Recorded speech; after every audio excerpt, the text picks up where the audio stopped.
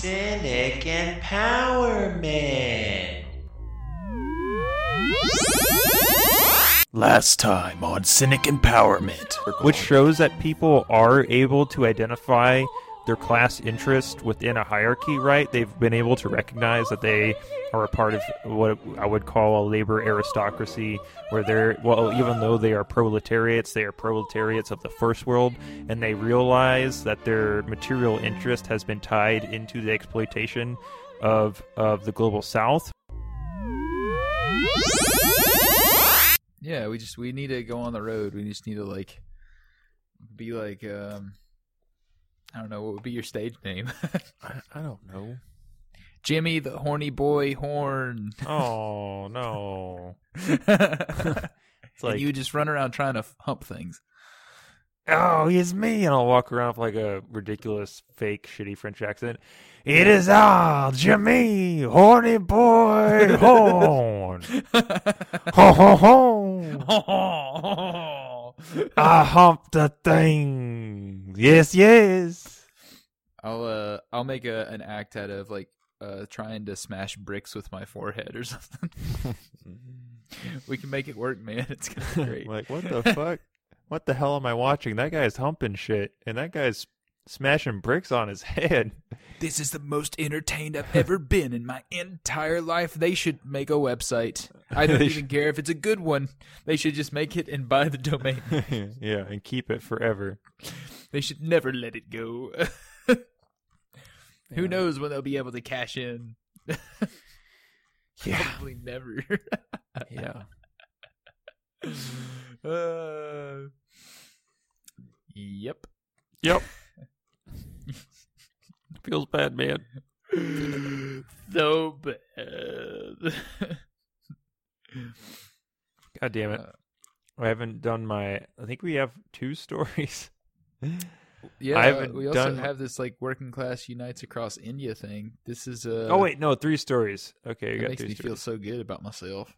Does it? That India had a world record setting worker strike? Yeah, that's awesome. Okay, I didn't.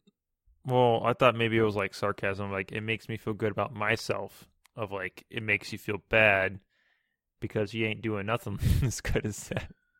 Oh yeah, I am not doing anything to contribute to that other than talk about it peripherally. I'm contributing by using lots of customer service lines, and I've noticed there's an uptick of Indian people on the service lines, and I treat them like as much shit as possible in hopes that they'll strike and revolt in their home nation.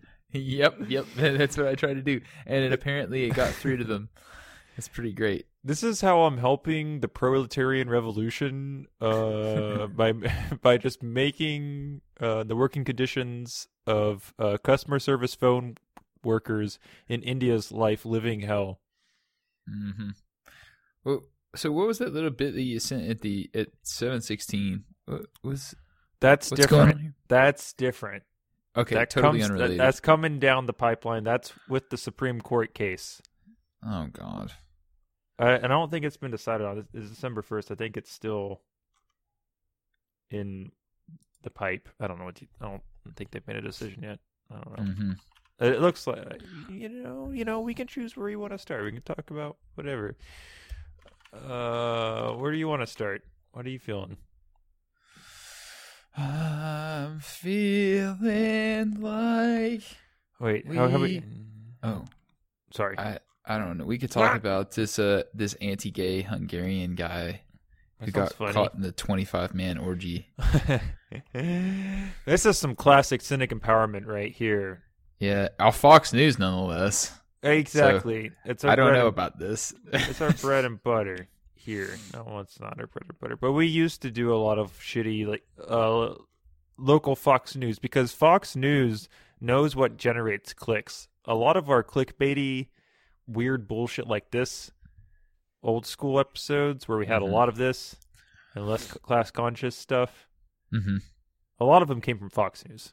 Oh yeah, without a doubt, because they're an entertainment syndicate masquerading as a news source. Exactly. Yeah, they're really good at that. I used to watch Fox News when I was a kid because it was interesting to watch. Why else would a kid watch fucking news? Yeah. Jeez. Gotta prime them young.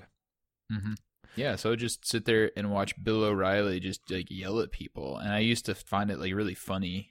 You know, he would just like interrupt someone in the middle of what they were saying and just be like, no, you're stupid. Like, yo, I'm going to use this when I go to school and I talk to my friends. Yeah, pretty much. And then I would go to school the next day and say the exact same stuff, and they would all be like, what the fuck is wrong with you? What is wrong with you? We're 7. We're just trying to play marbles. Well, maybe if you pulled yourself up by your bootstraps. Yeah. You know what? You know what doesn't work about communism? People are inherently greedy. Like, what the fuck are you talking about? What? I haven't even considered that people were inherently greedy yet. Yeah. Well, What's let me plant greed? that seed now.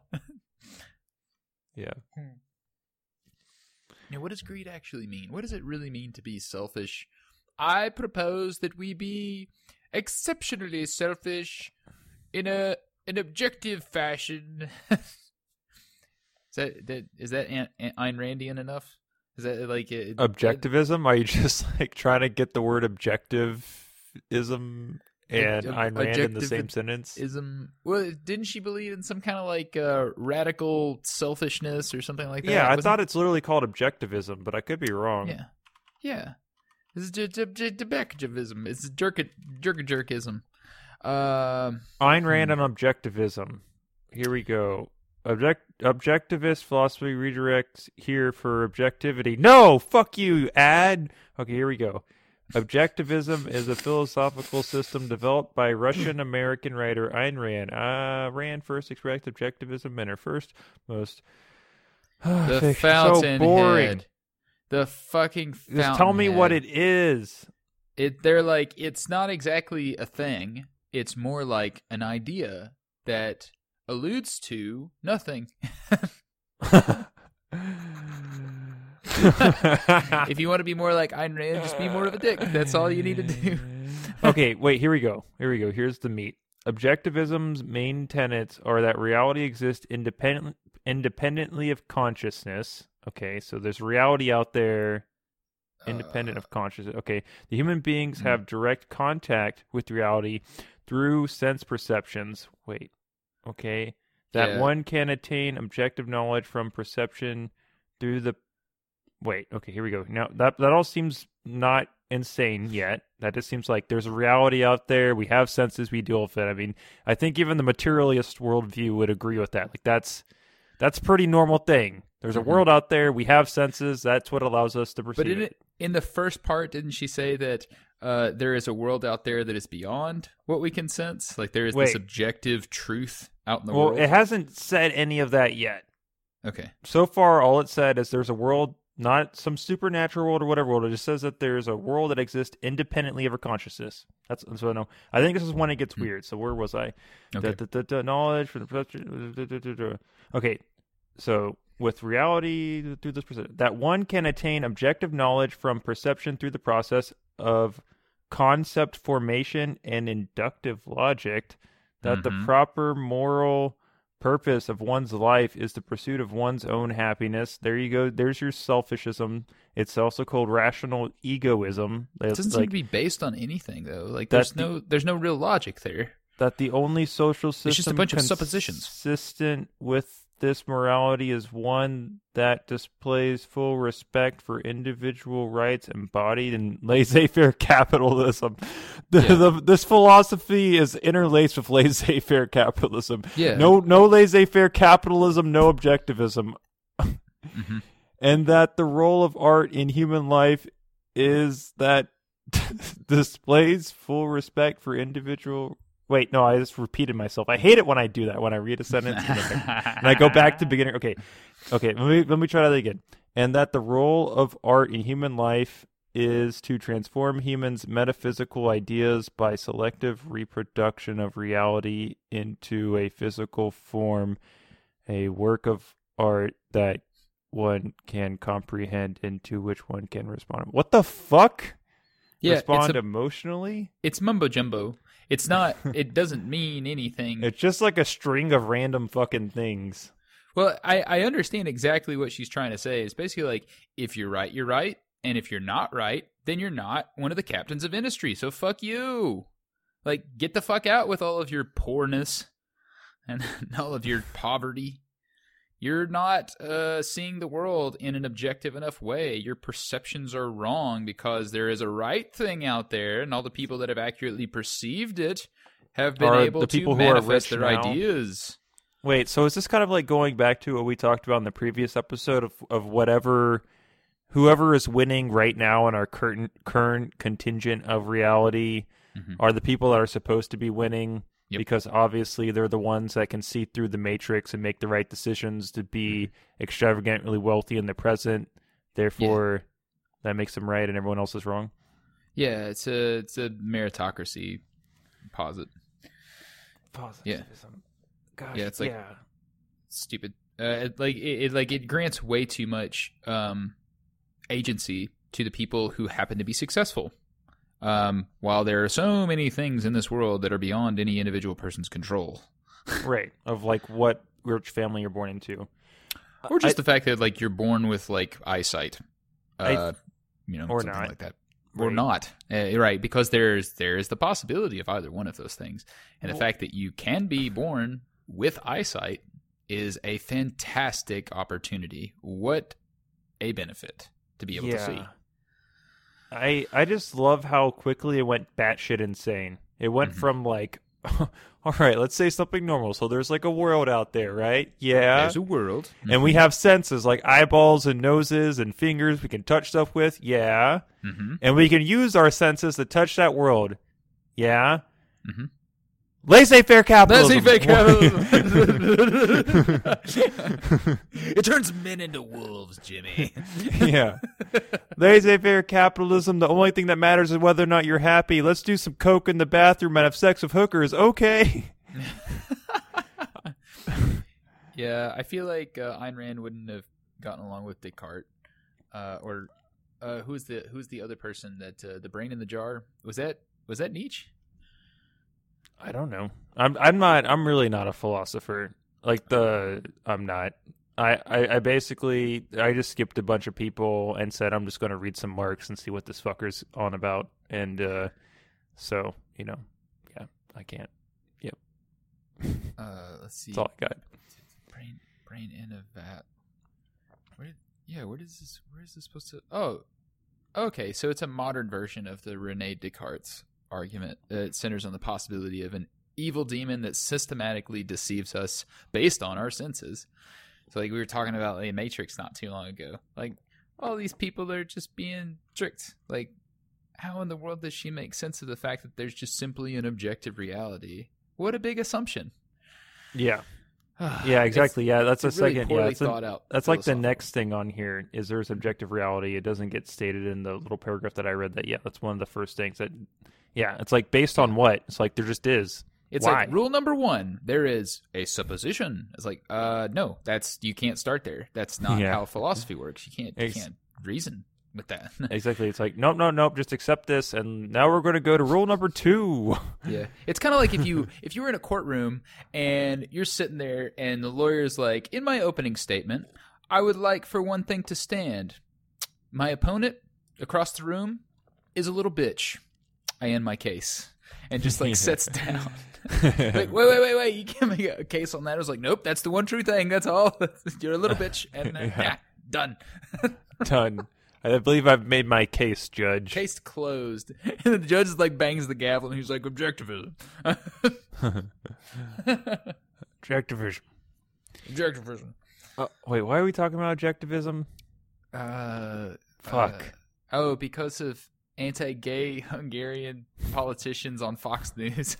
Oh yeah. Okay, yes. Of you being Bill O'Reilly and screaming at the other kids and Randy and bullshit. I got you now. All right, so the actual story we have here. Exactly what the title says. Anti-gay Hungarian politician resigns after Brussels police bust 25-man orgy for violating coronavirus rules. Because, of course, it's not bad that they're having a 25-man orgy. It's, that's just simple. You're breaking coronavirus code. Yeah, it's a numbers game. Here. Way too many people in one spot. I wonder what the rules are in Hungary for a number of people in a location. I don't think it actually says here in the article. Mm. Which is the least interesting thing about the article, but We could probably assume like the 10-person rule probably still applies. yeah. Let's see here. Joseph Cesaria, a 59-year-old MEP who represented Hungarian Prime Minister Viktor Orban's ruling Fidesz party, apologized in a statement Tuesday for breaching restrictions meant to combat the spread of COVID-19, but did not comment on the nature of the private party and asked people to treat the matter as strictly personal to him. It's very personal. I demand that you all respect me and use the utmost sensitivity when talking about this subject. Belgian newspaper HLN and other media reported on Tuesday that police discovered about 25 men, most of them were naked, attending a sex party above a cafe not far from the Grand Place in the Belgian capital's historical center last Friday. Oh, I see right here. Belgium limits indoor gatherings to 4 people, and Brussels is under a 10 p.m. to 6 a.m. curfew with all bars and restaurants required to remain closed until mid-January. So that's pretty strict. 4 people. Mm-hmm. I guess a 4-man orgy wasn't going to cut it for him. You need 25. 25 or bust. Or should That's I right. say 25 or don't bust. So here's the thing. Nice. They say at least 2 other diplomats, a 43-year-old and a 33-year-old, also reportedly attended the party Friday and claimed immunity. So the 2 other diplomats part, that's interesting. It's why like, aren't they getting dragged through the mud? Well, those men were not immediately publicly identified. They claimed immunity because of something. I don't know. Oh, because they're diplomats. Oh, like foreign diplomats? Oh, nice. Yeah, That's what I said. so. Okay, because foreign diplomats can claim immunity. Like, they can get into car wrecks and shit like that and scratch up people's cars, but as a diplomat, like, they can't be held legally accountable for whatever fucked up reason. I don't understand immunity. Diplomatic immunity. That seems like the way to go. Why don't we just go become diplomats, Jimmy? I don't think it's easy. I feel like the position of diplomat is kind of like one of those fuck off son kind of positions you get. Oh, yeah. Like, you're not important enough to do any of the real business, so you're going to be a wink, wink, nudge, nudge diplomat. Mm-hmm. And if we need you to read some papers in front of a camera, you'll do that every once in a while. But for the most part, you're just fucking off in a foreign country. Yeah, fucking off with literally 24 other guys. Uh-huh. These people literally had nothing better to do than engage in a 25-dude orgy. Nice. No, what do you mean nothing better to do? Is like that's like the what better? How better folks. could it get? Yeah, it's like the tippy top. It's like peak good. Where do I sign? Let's go. Yeah. How do you get involved in something like that? I mean, like, I'm asking for a friend. I'm asking for a friend. It's just wondering if you like, do you have to like, I don't know, find like chat rooms or something, or like, be in the right place at the right time, like you scratch my back, I'll scratch yours, like that. Yeah, kind of thing. I mean, I'm sure if you looked up like swinger clubs or something like that for whatever region you live in, you'd probably be able to find something. Swinger clubs, you say? I'll just. Swinger clubs. Gotcha. Okay.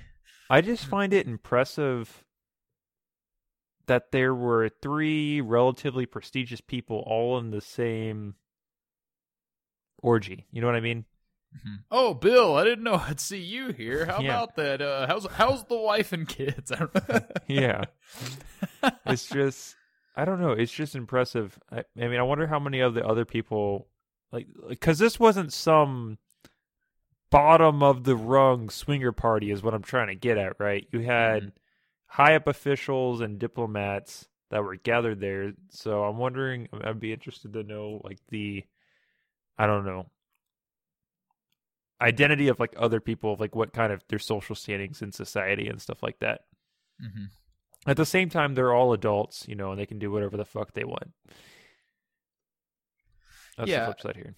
Yeah, we're not here to yuck anybody's yums or anything. No. But they are definitely being hypocrites, and that's kind of what we're pointing out, right? Like, this is people breaking the rules. Exactly. And not only breaking the rules, but like trying to enforce rules on others that they intentionally are breaking. Right. To do, I mean, legitimately the coolest thing you could do, engage in a 25-dude orgy. But even still, But it's super. Not okay. It's not important. Yeah, Yeah. It's not It's like not something that's gonna necessary. make or break the well-being of society. You don't really need to do that kind of stuff. It kind of reminds me of all the mayors and governors that were caught having 20 people Thanksgivings and stuff like that after enforcing strict coronavirus rules for the holiday. Yeah. Like Yeah. Cuomo, he was talking. What was funny is Cuomo had a press conference where he was, televised talking about how, oh, my mom, she's getting so old, boo hoo hoo hoo, but I love her. That's why I'm not going to see her for Thanksgiving. And the next day he was on a radio show and they asked him what his plans for Thanksgiving. And he was like, oh, my mom and my sister and their kids are all coming up. We're all going to get together. What an idiot. It's like, oh, you forgot your lie. You forgot. Oh, so sad. That happened really fast, man. Oh, man. Good Yep. shit. Well, this guy is being held accountable. That's pretty cool. Cesarja, I have no idea how to pronounce this dude's name, denied using drugs at the party and said police found a single ecstasy pill, just one, that wasn't his, and that he offered to take an on-the-spot drug test, which police declined. Oh, he offered to take the single ecstasy pill on the spot. Oh, yeah. That's not my pill, but I'll take it. Yeah. I'll get rid of that for you. We don't want that falling into the wrong hands. Oh, man. God damn it. Man, all the ecstasy's going to the fucking hypocrite orgy guys. Yeah, bastards. Here we go. We got a statement from Sajar. Sure. I deeply regret violating the COVID restrictions. It was irresponsible on my part. I am ready to pay the fine that occurs. With my resignation on Sunday, I drew the political and personal consequences. Sajar wrote in his statement. I apologize to my family, to my colleagues, to my voters. I asked them to evaluate my misstep against a background of 30 years of devoted and hard work. The misstep is strictly personal. I am the one who owns the responsibility for it. And he's thinking in the back of his mind, like, worth it. Totally worth it. Yeah. It's all totally worth it. Yeah. Fuck all these Christian values and all this. Yeah. And the let's see. Well, yeah, because I think critic of liberal political culture, Western Europe. Yeah. Well, so Great. he worked for Orban, who's like maybe legitimately a fascist, like a far right, one of these kind of demagogue figures, and he was part of his administration. Like what I said at the beginning, Hungarian Prime Minister Viktor Orban's ruling Fidesz's party. Mm-hmm. So yeah, President I mean, I'm sure Fidesz. I'm sure like so that's why it's not necessarily explicitly funny that he engaged in a giant orgy of gay sex. It's funny that he engaged in a giant orgy of gay sex while being a part of this reactionary anti-gay party. Mm-hmm. And being outwardly anti-gay. So that's why it's funny. Because it's like, hey, wait a second. This guy's a liar. Yeah, national conservatism, social conservatism, soft Euroscepticism, anti-immigration right-wing populism, Christian democracy, and economic nationalism. It sounds pretty fascist to me. Yeah. He's no good. Yikes. Man, they really control the country. How about that? And it also doesn't help. He has Nazi glasses, like the little tiny circles. Oh, yeah. The little ones. If he made his picture black and white, you'd be like, oh, that guy's a fucking Nazi. But you know that Fox News picked the most incriminating photo they could find. Like, it's not flattering in the least. I don't know what he's doing with the sideburns, but he definitely needs to cut them all the way off. Why has he got them faded out so much? In the top of his head, he's definitely going bald there. And then this whole like matching patterns with patterns. I don't think so, man. He's trying to make it work. His fashion's he's all out of whack, and he kind of looks like he's like he's about to ask Charlie for the recipe to the everlasting gobstopper. Oh, what's his nuts? What's that guy's name? Yeah, Slugworth. There you go, Slugworth. Yeah, he does have a Slugworth vibe to him. Yeah. One everlasting gobstopper. Speaking of Nazis, we've got our next story here. Prominent anti-Trump attorney asked the Supreme Court to let companies off the hook for child slavery. This one's a fun one. This one's really fun. So, feel good story. It's a feel-good story. Okay, so this guy has some galaxy brain logic here of how he's trying to get off with this whole thing. So basically, to give the rundown on what's going on here, is there are 5 children that were chocolate harvesting slaves, right? That are now... Why would you laugh? Because we did a skit on it. Everybody go check out our chocolate skit. What the fuck? It's a feckless grab. That wasn't the funny part. That was like child slave. Yeah, exactly. What the fuck? Anyways, okay. So who am I doing this podcast with? Holy shit. So... God damn it. No, I'm laughing. Okay, so they're raising a lawsuit against Nestle for putting them in the position of being forced into child slavery to harvest cocoa for this company because this company doesn't do it either. You could at best say negligence in their supply lines, at worst case reward and encourage in order to procure cheap cocoa within their supply lines. And so this guy, Katyal, I'm assuming that's how it's pronounced, 5 kids, child slaves, not funny. They're trying to sue Nestle for the predicament that they're in. And this is a very specific kind of lawsuit called an alien tort statute. And so what it allows... basically allows foreigners to sue American corporations, right? For things that they do that's shitty. That's like its whole thing. And apparently, 2 years ago, in a 5-4 vote, the conservatives granted foreign corporations immunity from ATS lawsuits or alien tort statutes. Well, in this case, this isn't a foreign corporation, though, because Nestle is a domestic corporation, so that doesn't apply here, right? Mm-hmm. And I'm just going to read this big block here of basically of what Katyal is trying to use in his defense in this case against Nestle, because he's defending Nestle here. Let me be one.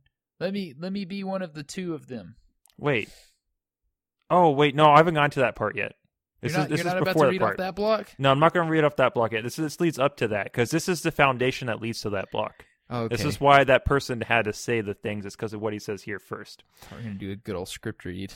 We can do the script read in a second. It's a good idea. So, Katyal argued that allowing corporate liability would place U.S. firms at a competitive disadvantage compared to companies in countries with a law similar to the ATS. And he argued that liability would discourage foreign investment in the United States by foreign firms concerned about triggering expansive ATS liability. Katyal also claimed that the international community does not support holding corporations responsible for violations of international law. For support, he pointed out that the Nuremberg prosecutors declined to prosecute the firm that supplied Zyklon B gas, Bayer, which the Nazis used to kill millions. The dude dug back to the Nuremberg trials and used the fact that the company that produced Zyklon B, that they used to gas Jews, that company to get held accountable. Therefore, this case, child slavery, A-OK. When your defense is using Nuremberg trials like Zyklon B producer defense, I think you've already lost your fucking case, mate. Well, I think that's probably what they were saying. Like, that's probably what Catchall was saying whenever Gorsuch has that, like, little smirky grin on his face. He's like, too true. Too true. Can't blame Bayer. Bayer's awesome. I love Bayer. Bayer has lots of money. Bayer's a good company. I like Nestle, too. Nestle and Cargill, they're all fantastic. They're big companies. Fucking objective pieces of shit. Yeah, no, it's terrible. But wait, where's the block we were going to do the talking back and forth you wanted to do? Are you talking about the one in which Elena Kagan is talking with... Oh, yeah. Do you want to be Kagan or Catchall? Is it Catchall or Caty'all? I think Cat Y'all. I think it's Cat Y'all. I'd say it's Cat Y'all. Cat Y'all. Yeah. Like that. Okay, so... Who are you going to be? I want to be Kagan. Okay. This one's pretty funny. This one, yeah. So Kagan and the Supreme Court like hears this and they're like, "What the fuck?" And they're like, "Okay. Let's try to make some sense of this." And I gotta here be we honest. Go. I've never heard Elena Kagan actually like say something before. Like, I have no heard idea. her audio, so I'm going to use an artistic license and trying to replicate it the best way that I know how. Okay. So here we go. I believe that no corporation can never be sued under the ATS is absolute bullshit, Mr. Catchall. Wait, that's not your line? That's what it says right here. That's what it says. Later drilled down on Catchall's theory that no corporation could ever be sued under the ATS. I'm drilling down on you. You're full of shit. Okay. Oh, so then I gotta ask you another question. I must ask you, Mr. Catchall, if a former child slave could sue an individual slaveholder under the law, is this possible? Yes. So then, if a former child slave could sue 10 slave hunters under the law, is that also true? Would that be a possibility? Yes. So my final question. If those 10 slaveholders form a corporation, if you will, could that former child slave then sue it? Possible? No.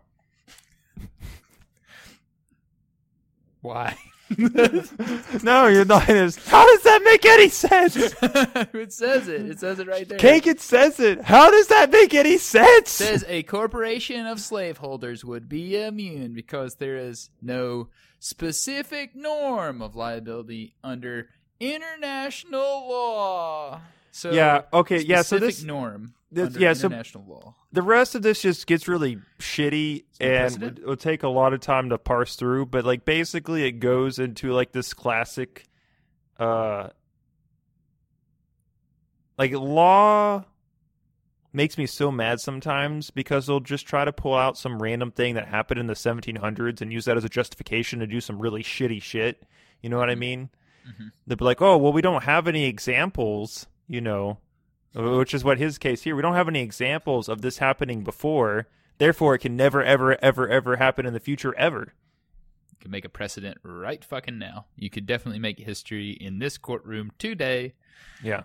Hey, look, it's not okay to not hold people who are benefiting off of slave labor accountable. So therefore, perhaps we should change this. What did you call it? An international, what was it? Something tort?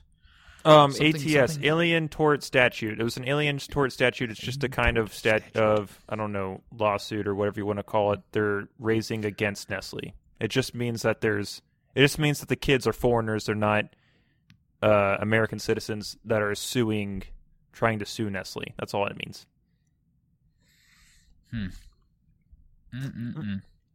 Yeah, I don't know. I just found it outrageous. And what's funny too is this guy used to work in the Obama administration. This Catchall guy that's like now trying to use the Nuremberg trial to fucking defend whatchamacallit, the goddamn like child slavery. So this guy is literally like he's being paid to defend child slavery. There's no other way to paint it. Nestle is literally being sued for child slavery. It's this guy's job to get them off for it. But I'm reading here, Cat Y'all, blah, blah, blah, blah, blah, blah. He succeeded Elena Kagan, which is interesting enough because we just read Kagan's stuff, as being the acting Solicitor General in the Obama administration, which I don't really know what the fuck an acting Solicitor General does, but that's what he did. An acting Solicitor General. Well, okay, well, I can click it. Solicitor General. We're clicking it, Tim. Tim wants to dig in. A Solicitor General of the United States is the 4th highest ranking official in the United States. Did not know that. Of Department of Justice. Not the 4th highest ranking of the United States, you fucking idiot. There's another line there that says Department of Justice. It's the next line if you kept reading, Jimmy, you sack of shit. It's pretty important, though. It's a very important person. Yeah, so he was a very important person under the Obama administration, and he, I don't know, from just like reading little snippets, I've gathered that he's been very critical of the Trump administration, and now he's spending his free time defending child slavery, so, you know, good dude. Yeah. That's one of the most confusing thing about Democrats, and why they confused little Timmy once upon a time. I was like, oh yeah, maybe because they're not like conservatives, they must be good. But Right. It turns out that they're just shitty in a different way. Yeah, exactly. Yeah, it took me a while too, you know, it's like, Republicans being bad doesn't make Democrats good. It's easy to make that assumption, Yeah. right? But... yeah, there was always not the like case. two shitty kids that would fight with each other in your grade school, right? Like they would these two like hot-headed little kiddos that just couldn't stand to be wrong or had like giant egos, despite the fact that they were both like 10 years old. And it doesn't mean that just because one of them took the other one's fucking pencil box and the other one punched him in the eye, that one of those two is justified as a result of it, right? They're just at odds with one another. Yeah. Democrats are at odds with Republicans, even though they're pretty much the same little kid. Yeah. Punching each other in the eye because they stole their pencil box. Or whatever else. What's the pencil box in this analogy? I don't know. It was a poorly constructed analogy on the spot. That's okay. Yeah. I guess let's see, it would be more like I'm trying to think of like an example in grade school that would be analogous to slave labor. Yeah, it's hard. It's hard to find that one for one. Well, maybe that's why they're having such a hard time, Jimmy. It's like Catchall's just like, I never experienced this when I was in grade school. That's how I base all of my legal precedent. Just what happened at the lunchroom table. Like he just continually living his life in middle school again and again. Right. What would little 10-year-old Jimmy do? I wonder what he would do in this situation. Would he compare Bayer to Nestle? Is that what he would do? Is that what you'd do, little Jimmy? Would you do just that? Would you compare Bayer to Nestle? Would that be exactly how you'd go about that? Doing what? How would you argue against this case, man? Like let's hear it. What's your best argument? I'm not a lawyer, dude. You can't. That's the thing that's like fucked up about this shit. Is on the face, it's wrong. You don't have to have a fucking law degree to know that it's fucking wrong to use child labor, right? The fact that people think you need a law degree to make a decision on this case is why our entire system is one of the many reasons why our entire system is so fucked up. And the fact that these guys have to dig through over 300 years of fucking law to try to find an example of why they should decide one way or the other is cockamamie horseshit. Yeah, it really is. You have to find a case that's exactly like it to say, well, this one time in 1832, there was a railroad, and the railroad ran over some Chinese guys, and we decided to not give the Chinese government any money. Therefore, we don't have to give any money here. Ta-da! How come you can't just immediately dismiss precedent as also being ridiculous? Why is it that we're going to trust the opinions of some court of old? Exactly. It would seem like that would be less legitimate than what we would be able to produce today. Yeah, it'd be all like about as ridiculous. It'd be almost as ridiculous as pulling out the Bible and just being like, "Well, you see, Abraham, he said that God's word's the law." And almost as bad. I think it's like pulling out like an old history book and being like, well, like this king went and conquered this tribe that was across this particular border, so therefore it's okay for us to do that. Like, no, obviously it's not okay for us to do that, because in this day and age, we're able to see what type of negative repercussions occurred when that king did that bad thing.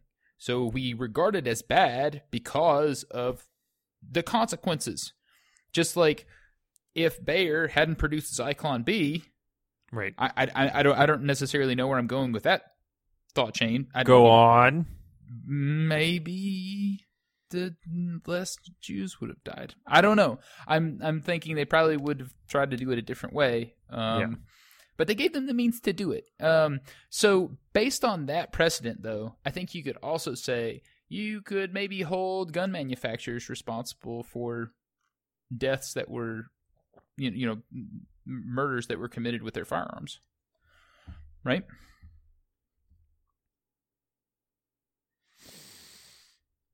Is it different? I'll think about it. Okay. It seems somewhat similar because you have a degree of culpability by giving someone the means to be able to produce harm, right? I guess what the explicit difference is in this case is that even though Bayer is giving the Nazis the ability to be able to kill people with a certain particular type of mechanism, it doesn't necessarily prevent Nazis from killing those people anyway, or using a different method in order to do it. And likewise, when it comes to Nestle, I think the difference being that Nestle is not going to get that chocolate in any other way. Yeah, it's kind of like, it would be like saying it's like, well, every time Nestle produces a candy bar, they're using slave labor in order to do it. So therefore, like, what is the Zyklon B specific product of slave labor? Well, it's free labor. Well, the thing is, though, with the Zyklon B analogy, it's like, well, what else do you use Zyklon B for besides killing people? It's like, You use it for a pesticide, don't you? Oh, yeah, I think it might have been. Yeah, you're probably right. Zyklon B. It's not the first time we've looked that up. Oh, man. It is hydrogen cyanide. Oh, my God. Thank God for Google. Yeah, it's a pesticide. Cyanide-based pesticide, yeah. Yeah. Mm-hmm. Okay, fair. Jeez. You could use it. Well, but it does sound like it was, pretty apparently used to murder approximately 1.1 million people. Yeah, no, Bayer was conscientious of the fact that they were explicitly selling it for a profit and was going to be used in harm. I think they even helped with like the planning of some of the concentration camps. Like, it wasn't just like, oh shucks, we thought you guys were gonna make some farms and you went and killed some folks. Like, it was a known thing. Well, Bayer is a German company, isn't it? Yeah. Bayer wasn't the only one. So like there was a handful of companies that helped in the pharmaceutical companies that helped in the manufacturing of concentration camps. But then as time goes on, there's less and less companies and more monopolies. But I think one of like the few companies that still exists today, Bayer being one of them, was responsible for it. Ew. Imagine that kind of boardroom meeting where it's like, okay, well, I've gathered you all here today for a proposition of a lifetime. This is an opportunity that will never rise again. So I haven't even told you what I'm selling. I want it. You want it? Okay, it's a concentration camp. It's a concentration camp. You already said yes, so I got your name down right here, and I heard your verbal confirmation. So how much money? Well, I mean, it's technically free as long as you help us murder 1.1 Sold. million. Okay, I didn't even get to finish how many people that you're going to help us murder. So I guess Don't care. That's a blank murder check right there. I can basically do whatever I want, and Bayer is responsible. And they're like, nope, definitely not responsible. As you can see later on, this will become precedent in order to defend slave labor. Yeah. Yeah. No, yeah. I just don't know how you wait. I don't know how you wake up in the morning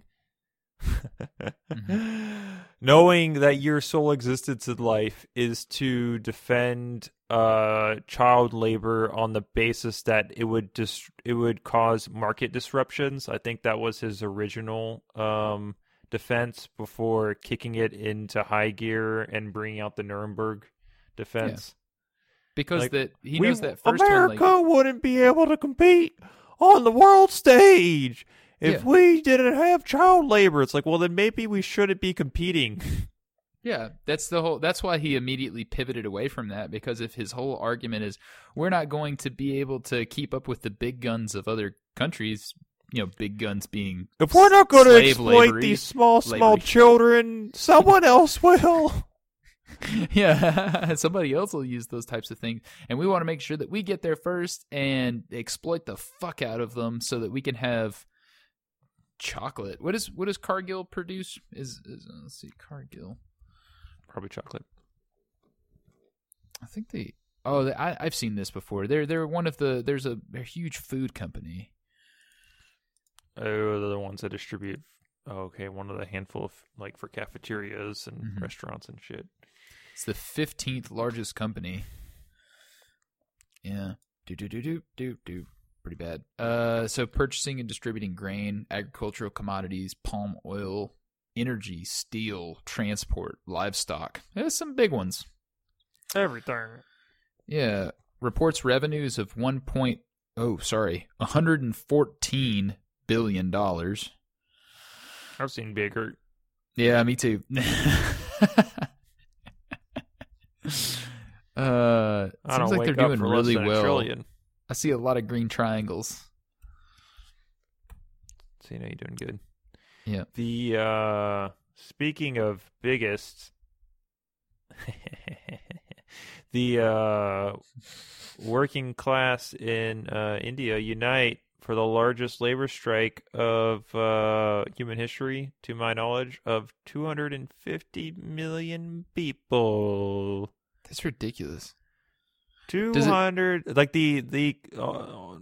I mean, I would say almost the population. We'll say close, approximate, around, less than, but a large portion of almost the United States population, but less than 100 million. But still a lot.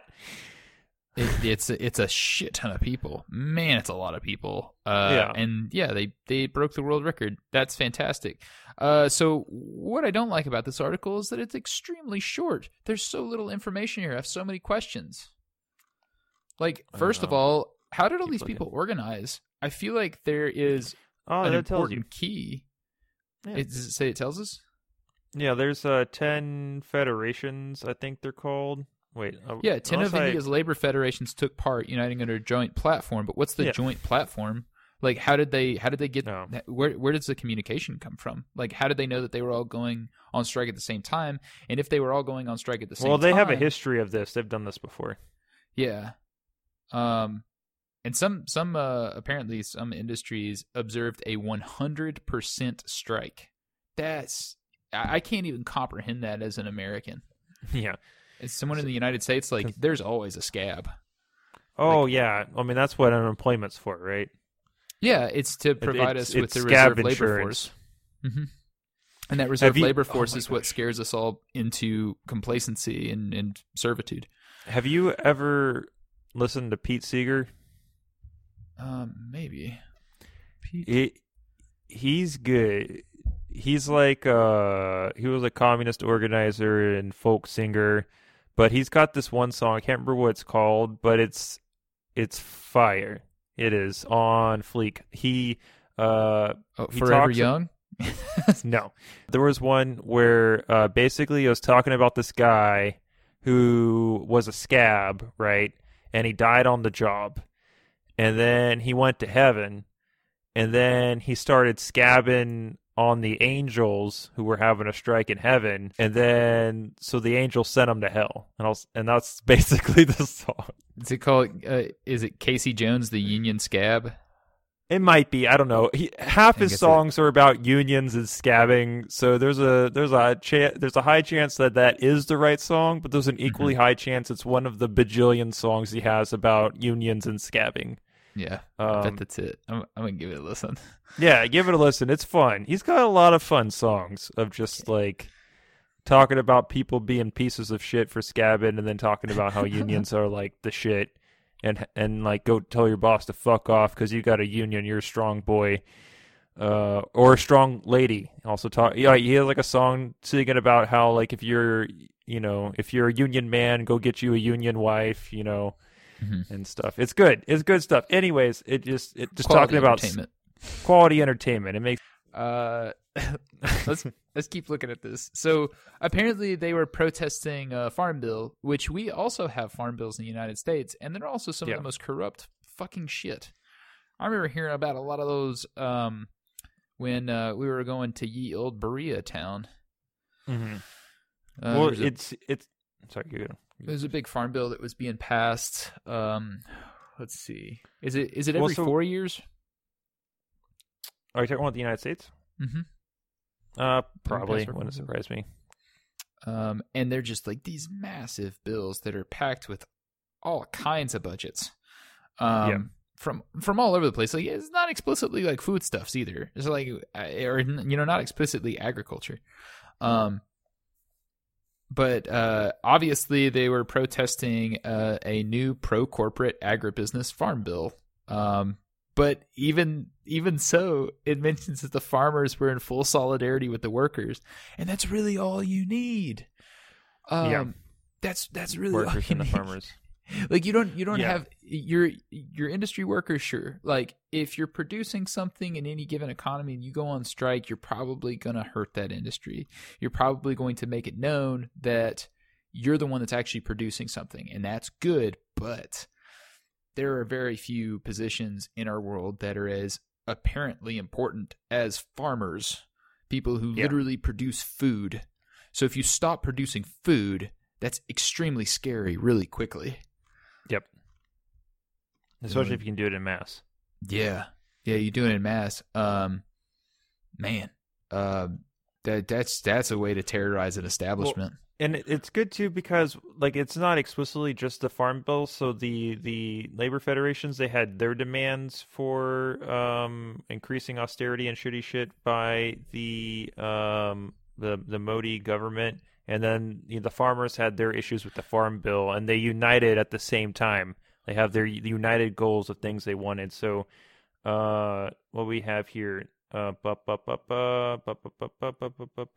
Labor Federation's joint platform put forth demands for a minimum income food for poor families, a guaranteed number of workdays, higher wages, pensions for everyone, and an end of forced early retirements. It called for the government to stop privatizations and also withdraw all anti-farmer laws and anti-worker labor codes.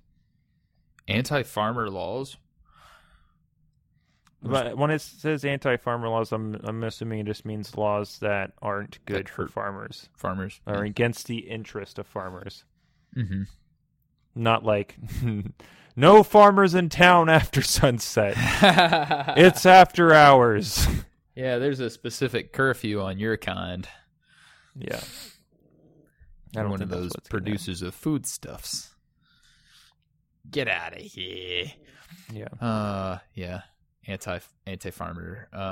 Anything that would keep them in a position of oppression and indentured servitude, intended to force them to continue to produce things in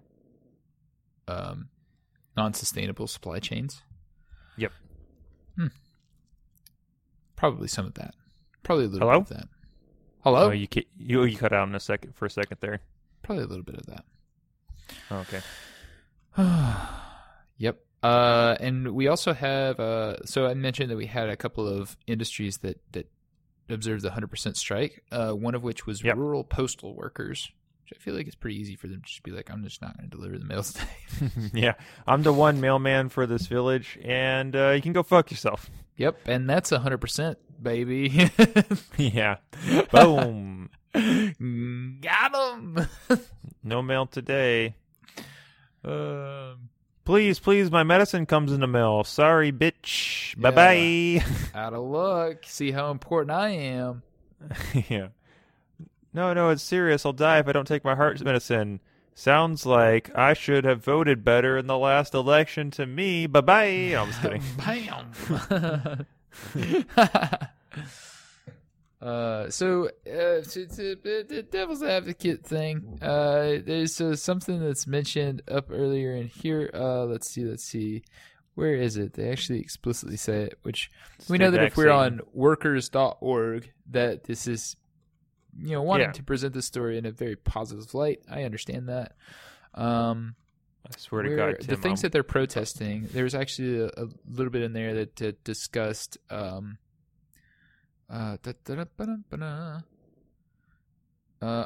we are. The provision of safety measures to stop the spread of COVID was a key issue, as India has the second highest coronavirus infection rate in the world.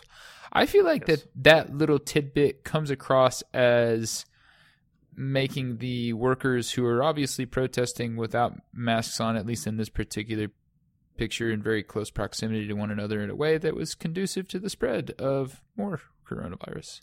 Kind of like what a lot of people were saying about the Black Lives Matter protests.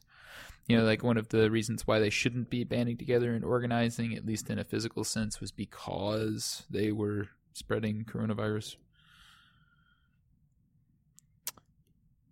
Yeah, they probably should be wearing masks, but that's all I got. Yeah.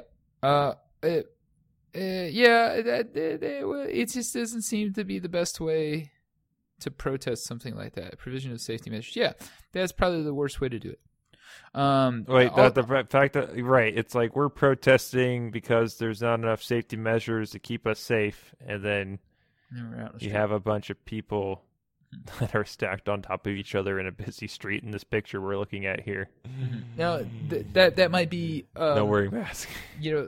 A solid argument, but I did hear that used as ammunition against the Black Lives Matter movement, which were not explicitly protesting the safety regulations revolving around the coronavirus pandemic. So, right. I think that was kind of more of like, I'm trying to point out hypocrisy where there was none. Like, people obviously had different priorities in mind. Right. Ending police brutality or keeping their life in the light of a police interaction was far more valuable to them than ensuring that they were following safety protocols. I don't know if I can necessarily blame them for that. Were they being as safe as they possibly could? Not communicating the virus to others? Probably not. But hey, you win some, you lose some. I don't know. I like the term scabbing. That's just like, that is delightfully disgusting. Yeah. You piece of shit. You scabby piece of shit. Yeah. It's so derogatory. It's appropriately derogatory. Oh, yeah. No. Yeah, that's nothing worse than a scab, man. Mm-hmm. It's pretty bad. I mean, like, I get it. People got to eat. People going to scab. But if you do it, you're still a piece of shit. Well, I feel like that's one of those things that the American propaganda machine want to pump into you as hard as they can. That anyone who's in the reserve labor force can immediately become a scab, aka a hard worker that's willing to take up the mantle of responsibility in case that lazy ass people are going to go on strike. So, get in there and get yours. Yeah. It's like, oh, look, these lazy assholes. And the worst part, too, is they usually pay scabs a lot better than they do the regular workers. Yeah. As a way to incentivize that they're not going to also just start striking. Yeah. Yeah, it's all fucked up. Yeah. It's like, wow, you've just perfectly shown you could raise these people's wages, but instead you would rather temporarily increase wages to pay some scabs and then go right back to treating people like shit. You fucking worthless fuckers. Yeah, it's amazing how hard people are willing to fight against something that's not even marginally fair. Like in terms of like these boardroom officials that are sitting around wondering how much they ought to pay the average worker in a company, and they see these like fantastic disproportionate amounts between the amount that the person is making for the company and the amount that they're paying them. And yet, even so, when somebody comes up, it's like, "Hey, can I like get a raise?" They're like, "Fuck you!" Like you got no ability to be able to ask for something like that. Sorry. It reminds me of there's a quippy phrase that I've come to find a little bit of disdain for when trying to determine value of an item. Yeah.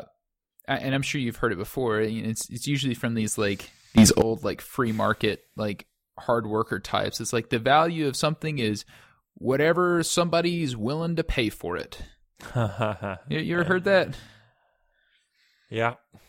And that's just the idea that the value is vested with that. That's just kind of like supply and demand. That's just supply and demand turned into a quippy little phrase.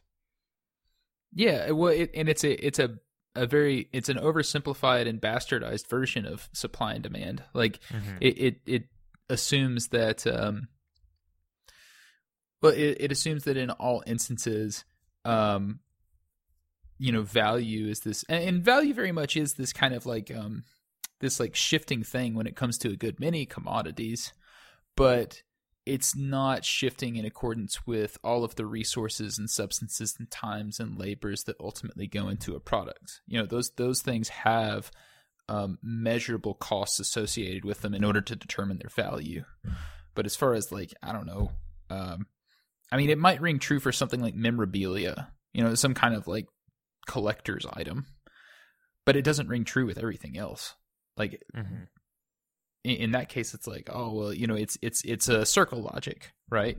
So the value of something is what somebody's willing to pay for. Is like, well, how would you know what the value is if no one was willing to pay for a thing? Does it immediately not have value? Of course not. The paradox is about the paradox of value, right? Like Adam Smith wrote about that in The Wealth of Nations, where you have water versus diamonds. Which of these two things is more valuable? Objectively, water is much more valuable than diamonds are, but one is more costly by a pretty wide margin. It just doesn't make sense. It's like, and one could argue, it's like, oh yeah, well, you have a large supply of water, so therefore it's more expensive or cheaper than diamonds. Well, it makes sense when you apply the labor theory of value, which both Adam Smith and Karl Marx believed in believing. So, like, when you produce a good, the capitalist doesn't have a lot of control on the input cost. You don't really have a lot of control on how much it costs to build the factory. They don't have a lot of control over how much the machinery that goes into the factory costs. They don't have a lot of control in the cost of the basic commodities like wood and steel and aluminum to make the goods. The only place in which the corner market. Yeah, well, let's leave that out of the picture. Yes, if you have horizontal integration, yes, but like let's just say you're let that out of the let's not talk about that. Yeah, that's a totally different thing. Okay, the one thing that they have control over is the wages of which they pay their workers, and so with all of these base costs put into it that they have to eat, they have to figure out, they try to pay the workers as little as they can because that's where they can generate the most profit. Because that's the thing they can't control is the employee's wage. Yeah, this single most important from an ethical standpoint, which I'm sure that there are a lot of ethical concerns in terms of sustainability and environmental stewardship and just adhering to the tenets of not being a wasteful piece of shit. But in terms of how you treat your fellow human beings and compensating them fairly for the labor that they're doing, it certainly ought to be the number one concern. Well, the thing is, though, the part that's fucked up and why we can't allow moral ideas of, paying people a fair wage to survive is that even if you as an individual capitalist were willing to pay your employees a fair wage to survive because you are a good person and you see the humanity in everyone, if the capitalist down the street who has the same exact kind of factory that you do isn't willing to pay their employees enough to survive and can undersell you in the market, you're going to go out of business and they're going to keep on being a capitalist with shittily paid workers. Yeah. Like, there's not even like a morality to it. It's just the system itself in which it's built. It's just a race to the bottom. Yeah, with the best case scenario being like a Nestle or a Cargill or a company in the antebellum South of the United States. Like, obviously, there's a lot of money to be made when you don't have to pay your workers anything. Exactly. And sometimes you even see capitalists doing things that seem like a good thing, but it's actually not. It is so. For example, Amazon is lobbying the United States government to increase the minimum wage to $15 an hour. Now, they're not doing this out of the goodness of their heart. The reason why they're doing this is because they decided to self-choose to increase the wages of their employees to $15 an hour. And they want to be, in my analogy earlier, talking about the factory down the street that's not willing to pay their employees a living wage. They want to force everyone up to the same standard that they're at because they know other people can't compete with them. That's game theory 101, right? Like, if you're ahead, disrupt. And you can disrupt everybody pretty hard, and you can bleed everybody dry. I mean, that's attrition. It's attrition, right? Like, if you're the last one standing in a capitalist marketplace, then you win it all. Like, all of the developments, all of the resources, they all go to you if you're the victor. And unless you do something just stupid, which, I mean, it has happened before, but that's not necessarily the saving grace of capitalism. That, things can be upended at a moment's notice because people do stupid things. Be nice. But yeah, it's just it's amazing just how much momentum you can gain in a system like that. Yeah, of just exponential growth. It just never stops. It just keeps going. A little bit here, a little bit there. If you like look at the number of corporations we had in telecommunications or media or pharmaceuticals or whatever 20 years ago to now, I mean, they've halved in the last 20 years. Like, it's fucking crazy. It's like it just keeps getting smaller and smaller. Yeah, but the overall value of those companies collectively has stayed the same or gone up, right? Oh yeah. So they're definitely, like, the sectors aren't getting smaller, but no. The hands exactly that they belong to are fewer and fewer. Exactly. Yeah, it's fucking singular families in some instances. Yeah, I don't know. Yeah, it's like discussing the like the lineage of the czars of Russia in the same sentence that we discussed, like, the Sackler family. Yeah. They're modern aristocrats. Yeah. Neo-feudalism and all that jazz. Mm-hmm. Yeah. Fuck. So I was trying to think of a way the other day to, like, constantly thinking about ways in which we can insulate ourselves from the ills of some kind of apparently tragic worldwide event, like, let's say, a pandemic or something like that. Too late, dog. The thing you missed the boat. The thing that I always get caught up on, well, there's two things in particular. So one, the production of food is not necessarily difficult, right? Like, if you have like bags of potatoes, or even if you just have like a wooded expanse, you could definitely live off of acreage. You could live off of space, and it doesn't require like a whole bunch of space in order to feed people in general, especially if they're using sustainable methods. But the first problem that we encounter there is the ownership of land, right? Like, if it's consolidated in the hands of a few people, especially housing development, and you have issues of gentrification that follow with the development of land and so on and so forth, that push people outside of the realm of being able to afford any means to be able to produce that food, then that's right out. And in the other end of the spectrum, you have this forced labor, where effectively, if you decide to maybe be homeless or nomadic, you're probably going to be oppressed by the militant establishment in some way or another. So if you could circumvent those two things, you're golden, Jimmy. You're good. You're right out of the system. You don't have to worry about being oppressed. You're all good. But I gotta be like a dirt farmer. Yeah, you gotta be a dirt farmer. I don't really see that. Well, otherwise you're going to be benefiting off slave labor, man. And you don't want to be Zyklon B dudes. I get what you're trying to say. Like, how can we... It's not a perfect analogy. To live in society without doing bad things, without consuming products that have been tainted by child labor and shit like that. Mm-hmm. Anyways. It's extremely difficult unless you're effectively just, like, sustainable independently.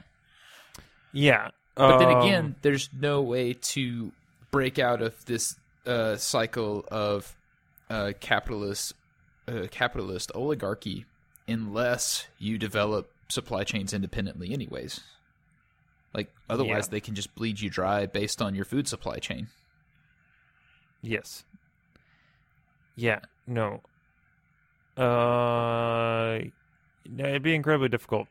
I don't know. Yeah. Well, especially with our generation of people, it's like, how many folks do you know that have the ability to be able to grow their own food? Like, if you had to, like, drop everything right now, and I know that you and I have, it's like, winter, I would die. I can't grow exactly. Food. That's something right out of the gate, right? Like, what do you do if all of this shit breaks out in a time in which you're not able to grow anything? Or what if you don't have bread for the next day? That's always the thing. It's like, sure, you can put on a revolution one day, but unless you're able to eat the next day, revolution is done. You can't do anything. So you always got to have a contingency plan. And if you can't immediately say, like, okay, revolution finished, logistics out of the way, everybody go to work in bakeries and make bread, then... revolution's over. Like, everything goes back to normal, and everybody's going to be out, looking for work like they did in the Great Depression. Like, people knocking door to door, just like, do you have any money? Do you have any food? I'll work for anything. It's like, because their supply chain was already disrupted to the degree that anyone that was living in a big city, obviously there was no arable space. There's no ability for them to grow their own food, or they didn't have the knowledge, or they didn't have the property, or so on and so forth. Right. It's tough. Yeah, I don't know. Yeah, the answer in, like, with so many things in capitalism is to already have it. If you already have money, if you already have land, if you already have food, you're good. Yeah. And if you don't, you're fucked. You're gonna be fucked until you kid. already have those things. Yeah, that's so true. Yeah, no, I don't know. There's no good consumption, and I mean, no ethical consumption. No ethical consumption under capitalism, and I mean, it's pretty unrealistic at this point to think that you would be able to independently produce all the things that you needed on your own without engaging with the market. But see, that's the thing. You can engage in the market and still be ethical. It just depends on... Yeah, I think it just depends on... Can you buy a computer? No. No, and that's what I'm saying. It's like there would be a good many things that you would simply just have to be exempt from. If you wanted to become Amish, then you could do that. Well, even they, I think, do some things that are not kosher, or, like, they're not perfect. No, I'm just talking about from a non-consuming, from the market standpoint. Like, that's what you would be replicating. Mm-hmm. Yeah, pretty much some kind of, like, anarcho-communist, or not anarcho-communist, anarcho-primitivist kind of Well, they're not anarcho, but they are primitivist. They're like Luddites. Yep. Yeah. Yeah. I mean, people want to do that. I'm not very interested. I like engaging with people with my shitty shit that was made by shitty shit. Mm-hmm. It's not in. I don't think it's outside of the realm of reason to still develop technologies like computers or microphones or cell phones or so on and so forth without the use of slave labors or without the use of exploitations. I think that the biggest concern after those things would have been exempt from problematic status would be the rate at which they were still consumed. And, like you want to make sure that these are robust products that are able to last from generation to generation. Don't have designed obsolescence baked into them to break every 2 years. Yeah. Right. Yeah. And you'd probably have beefier products. Like they would have to stand the test of time, lest they be these wasteful consumables, ultimately still leading to global warming and all kinds of terrible things caused by overconsumption. Yeah. But it's possible, right? I think. Well, there are certain few resources the world over that become very difficult to acquire, and in the instance that these places were allowed to divvy that out at in the way in which they saw fit, that would probably upend our economic systems altogether. Yeah, absolutely. Yeah, all the cheap shit we get shipped from India and China and this Southeast Asia. I mean, yeah, that would stop. Yeah. Yeah, oil prices would go way up. Yeah, it'd be a lot more expensive, and we wouldn't be able to afford it. Yeah. At the same time, yeah, I don't know. It'd be good though. It might look more like one computer per family instead of each individual within that family having one. I grew up on that. I know what that's like. I didn't have a computer until I was in high school. So like I understand. Well we had computers. We had Windows 98 on a desktop. Yeah, one of those big old boxy beige computers. Yeah. But I guess we didn't have internet. That's what we didn't have. We didn't have internet until I was in high school. Which is understandable, The aughts. That was when it really got good anyways. Yeah. Oh, man. Well, I think that's about all I got to say, Jimmy. It's going to be an interesting episode to edit. Yeah, it kind of went in a different direction there. No, it's cool, man. It's good to talk about stuff you're thinking about. Yeah, no, I just, yeah, I don't know. I was reading something earlier today that was basically just saying that,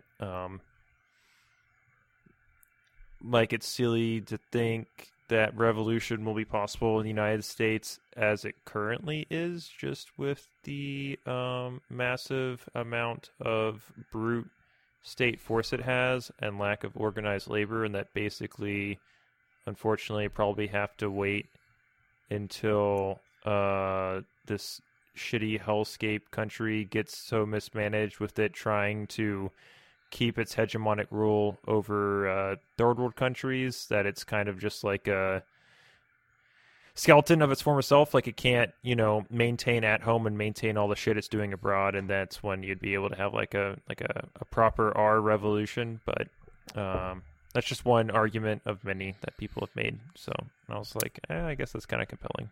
I think there's some truth to that. A system that has all of its shit together and is able to defend itself from change has the resiliency to stay, and anything otherwise, of course, is going to ebb and flow with the will of any imposing forces around it. Yeah.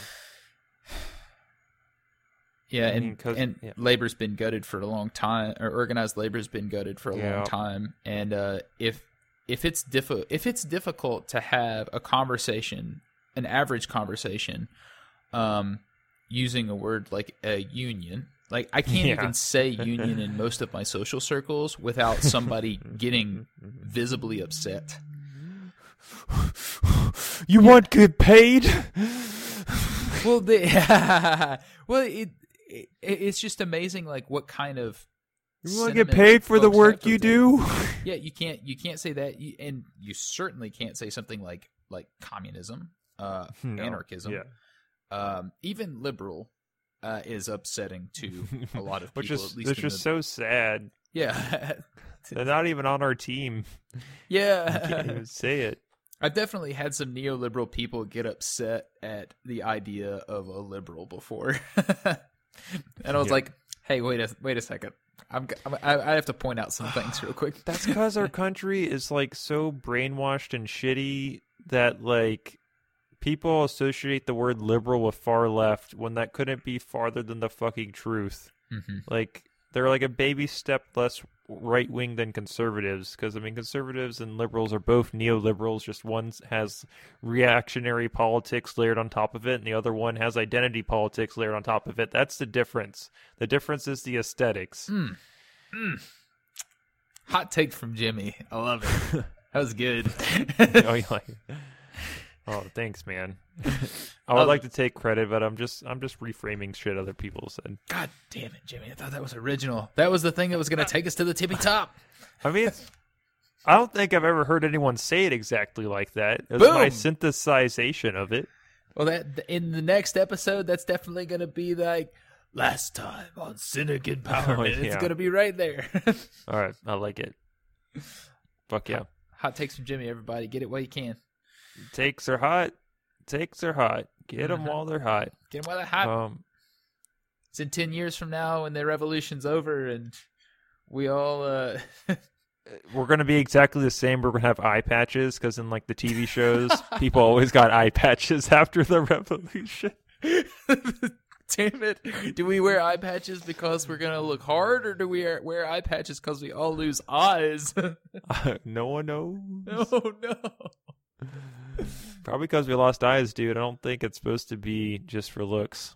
Yeah. The revolution will cost us much. Yeah. Well, our hair will be longer and we'll have eye patches. No, I'm trying to become a barber. Yeah, you're right. I got that on lock. Yeah, we don't have to have long hair. You're right. We can have long hair if you want long hair, man. We can do layers. No, I'm over long hair. I think I'm just going to be buzz cut boy for the rest of my life. Oh, yeah, you're like super short buzz cut boy. Yeah, the last time I had my hair this short, all the kids at school asked me if I had cancer. So I've been refraining from having short hair for a long time. But I think now that I'm an adult, I can have short hair, and I don't think anyone's going to ask me if I have cancer. So it should be okay. Yeah, I like how you left your sideburns kind of long. That's cool. Oh, I trimmed them up some. I didn't want them quite like that. Darn, it was such a good It was an aesthetic choice. It was they didn't get cut for me, so. Man, I think your friend there definitely has a career in barbering. She could definitely chop it up. I'll pass the word along. All right. On that note, if you all are interested in getting in contact with us, you can do so by emailing us at cynicempowerment@gmail.com. We'd love to hear from there. You can also like us on Facebook at Cynic Empowerment and send us a message, or you can tweet at us on the Twitter at Cynic Empower Me One. We would love to hear from you. It would mean a lot to us. And if you all are listening through any of the listening apps out there, please, for the love of God, please like and review the show. It means a lot to us and it helps other people find us. Yeah. Could help you find us like Joseph Satcher in a 25-man orgy in the midst of a global pandemic. Yeah. I can't beat that. Do we even mention the fact that he busted climbing out of a window? Wait, he busted climbing out of a window? He was busted while climbing out of a window.